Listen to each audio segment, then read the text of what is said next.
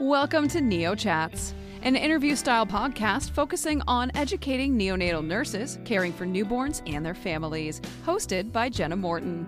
It is a project of the Canadian Association of Neonatal Nurses, a nonprofit organization committed to the health and well-being of newborns and their families. This podcast is proudly sponsored by Pampers. Welcome to the show. Camara Van Bremen is a nurse practitioner with decades of experience providing pediatric palliative care in British Columbia. She's joining us here on Neo Chats to talk about an initiative at BC Women and Children's Hospital where she teaches clinicians how to lead serious illness conversations. Hello. Hi, so great to be here. I'm curious to know just what is a serious illness conversation? Well, a serious illness conversation is actually a conversation to elicit a patient's values and to explore goals, worries, hopes, and strengths. It's not really about coming to a decision, but it's really about learning about a patient or family's hopes. And what we recognize from some brilliant work done at Erdyandy Labs in the US, which is part of the Harvard Chan Collaborative, is that there's actually certain questions we should ask. This was patient tested, and it's just so valuable to have a checklist of questions so that we don't miss anything and we can actually listen better. So that was made for adults. So a few years ago, we decided to adapt it for our population, which is really working with parents whose children are seriously ill. That would be a very different kind of conversation than when you're having one-to-one with a patient, when you're trying to deal with families. What are some of the differences that you've come to in terms of those conversations?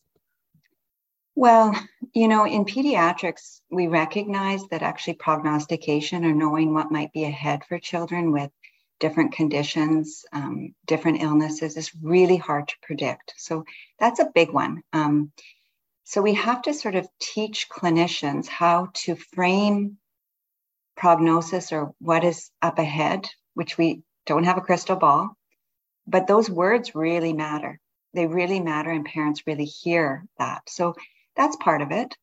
Another part is, the child, particularly in the NICU setting, can't tell us what their goals are or tell us specifically what's happening to their body. They give us lots of signs, but they can't talk to us.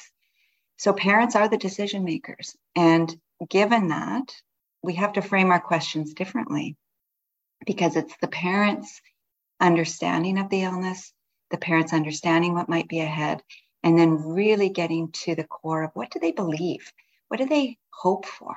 What are they worried about? And what are some of the things that, they're willing to do with really exploring trade-offs. So the conversation allows us to go through in a systematic way to really explore those things. When you're helping clinicians learn how to have these kind of conversations, what are the things that you're helping teach them, that you're helping them to understand?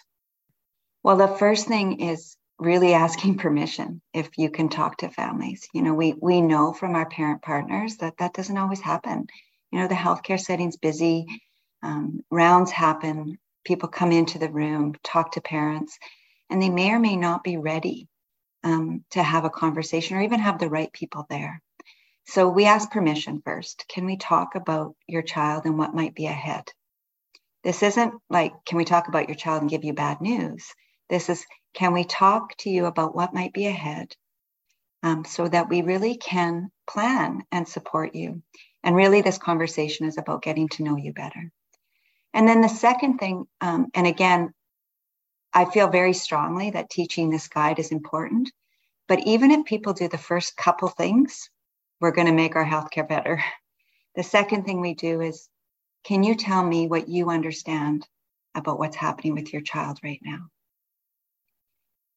And it's so fascinating because as you said in the beginning, I've been doing this work a long time, but I can tell you the times that I've come into a room of clinicians who've been working with a family or a baby for many, many months. And I'll say, well, what's the family's understanding? And more often than not, we can't answer that. The families know the blood counts, the family knows the kidney values, the family knows the MRI results. But that's very different than what's their understanding of what the baby is going through and what might happen.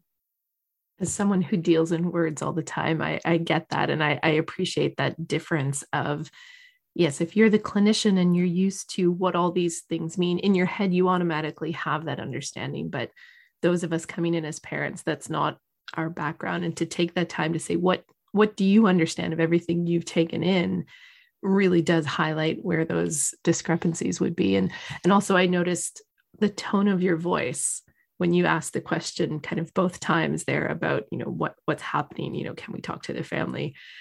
Is that something that you have conversations with about clinicians about how you ask a question, not just the words in it? Yeah, tone and cadence is so important, and reflecting back to parents without trying to fix or evaluate or judge or reassure unnecessarily or not truthfully, I guess. Is a huge part of the learning. I mean, communication competencies are extremely difficult skills, extremely difficult. And so in the education that we do, we actually practice using role plays and really having people use the words, respond. A few other things that we do, we talk about silence being important. We talk about less talk is better. So physicians or clinicians should talk 50% or less in these conversations, which again are all patterns that we develop and have to relearn sometimes. What kind of feedback are you getting from the clinicians who take part in these sessions to learn how to have these better conversations? Well, we recently did quite a big initiative with all the NICUs and tertiary NICUs in BC, and we had a pre and post questionnaire. And again, this was interdisciplinary staff, so nurses, RTs, physicians of all different sort of levels of experience, OTs and PTs, which was really great to have, because in the NICU, they really actually have a lot of understanding of the child's function differently than anyone else. And we did a pre and post. And one of the questions is, how confident are you to talk to parents about their child's serious illness? And very few were confident or somewhat confident. And when you think about that, these are all people that work in a NICU. These babies are seriously ill. They might get better. Lots of them get better. Most of them get better. But they're seriously ill. So to go into work and be not confident about having a conversation actually says a lot. So we do a 3-hour training. It's got some pre-work and some reading and a PowerPoint. And then we practice for 2 hours. And the score results of the post survey is everybody's confidence improved. And to quite a great extent, whether people are still able or motivated to use the guide is another step, I think. But I feel very pleased that confidence level went up. And in all the questions, how confident are you to talk with a parent about their hopes or their worries or their strengths? And everyone's confidence went up on that. So I thought, well, that's good. That's a start.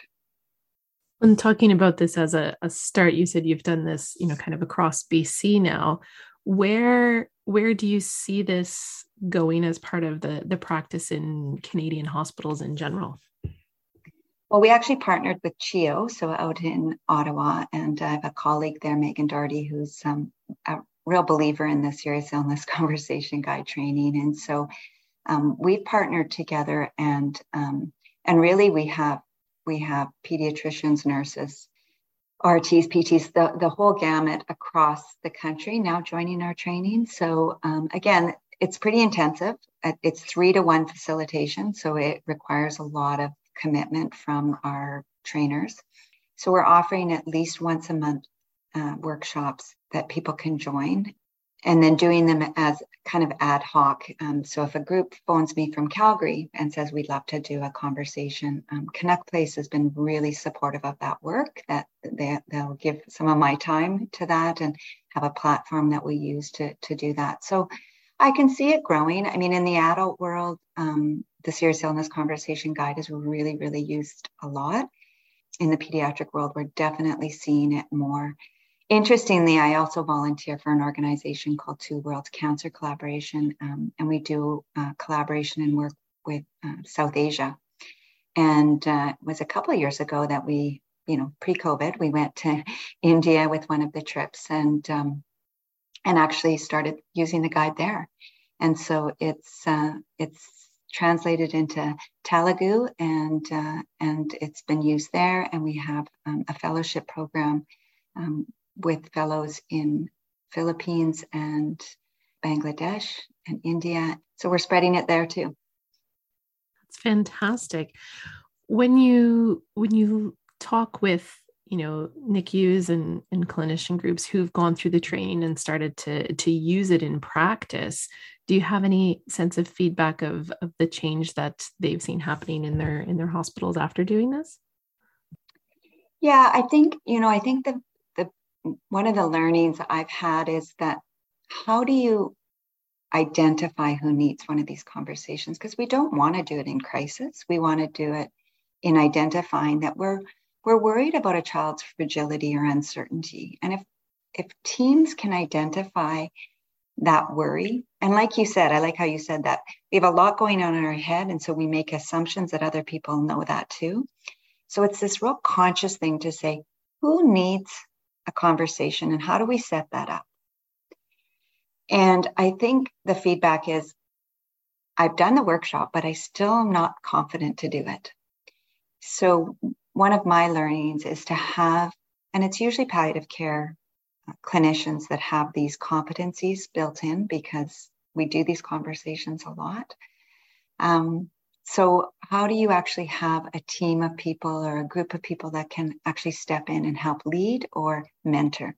Because it's not just asking the questions. There's so much listening and reflecting back that takes practice. So identifying the child and then who's going to do it and when should we do it and setting that time aside. And that's really difficult in this healthcare environment where everyone is busy and there's lots of meetings and many, many children, particularly in NICU, have multiple specialties, right? So how do you get sort of people on the same page about really giving families the information they need to make decisions about what's up ahead? If someone's listening now and thinking, oh, wow, we really need to have this, training, we need to have this in place in our NICU, what would you suggest to them? Well, they definitely can contact me through Connect Place Children's Hospice. And interesting, when you said that, I was thinking, there's clinicians that might say, I need this training, but there also might be parents that are like, I've never had one of these conversations before, or not done in that way. So again, I would say even to parents, they're welcome to contact me through Connect Place. We actually have a self-referral program where parents can actually phone us, even from anywhere, and we can sort of help navigate. If they have a child with a serious illness, we can help navigate maybe who to connect with if they're in a different province, or even if they're in this province, it might be that we can have a conversation with them and support that, getting to know them better to see what they need. That's fantastic. I think it's so wonderful that we're seeing a bit of a shift in healthcare in general to being more open to self-referrals and open to just having resources there for people when they're ready for them. Yeah, it was interesting. The other day we were talking about how do we document these conversations and where do they live? And everybody's charting system's different. And it was kind of funny because I said, well, we just give a copy to the parents. And people are like, oh, well, that's a good idea. And again, I think for me, this actually comes from working in lesser resource countries where we don't have these systems that can be very helpful, but also can bog us down. And patients have their own charts that they carry around, right? And so putting this conversation in their chart so that the next clinician that sees them can read and then carry forward. It's not that these conversations stop, but let's start here. Look at this team kind of knows this family, and they've written down what they understand, and they've written down what we've said to the family about their child's serious illness. And so, yeah, I think it's funny, as the more complicated we've gotten in our healthcare, we sometimes complicate things that can be more simple. Thank you so much for taking the time to chat about this initiative and the work that you've been doing. I really am happy to be here, and it's just so nice to talk to you. Camara Van Bremen is a nurse practitioner. She joined us from British Columbia. NeoChats is a project of the Canadian Association of Neonatal Nurses. This podcast is proudly sponsored by Pampers. Find additional clinical resources, publications, and educational tools on the Pampers professional website at pgsciencebehind.com. The content producer and host is Jenna Morton. Technical production by Tosh Taylor of the Podcast Hub. For more information on the association, visit our website at www.neonatalcan.ca or our Facebook, Twitter, or Instagram pages.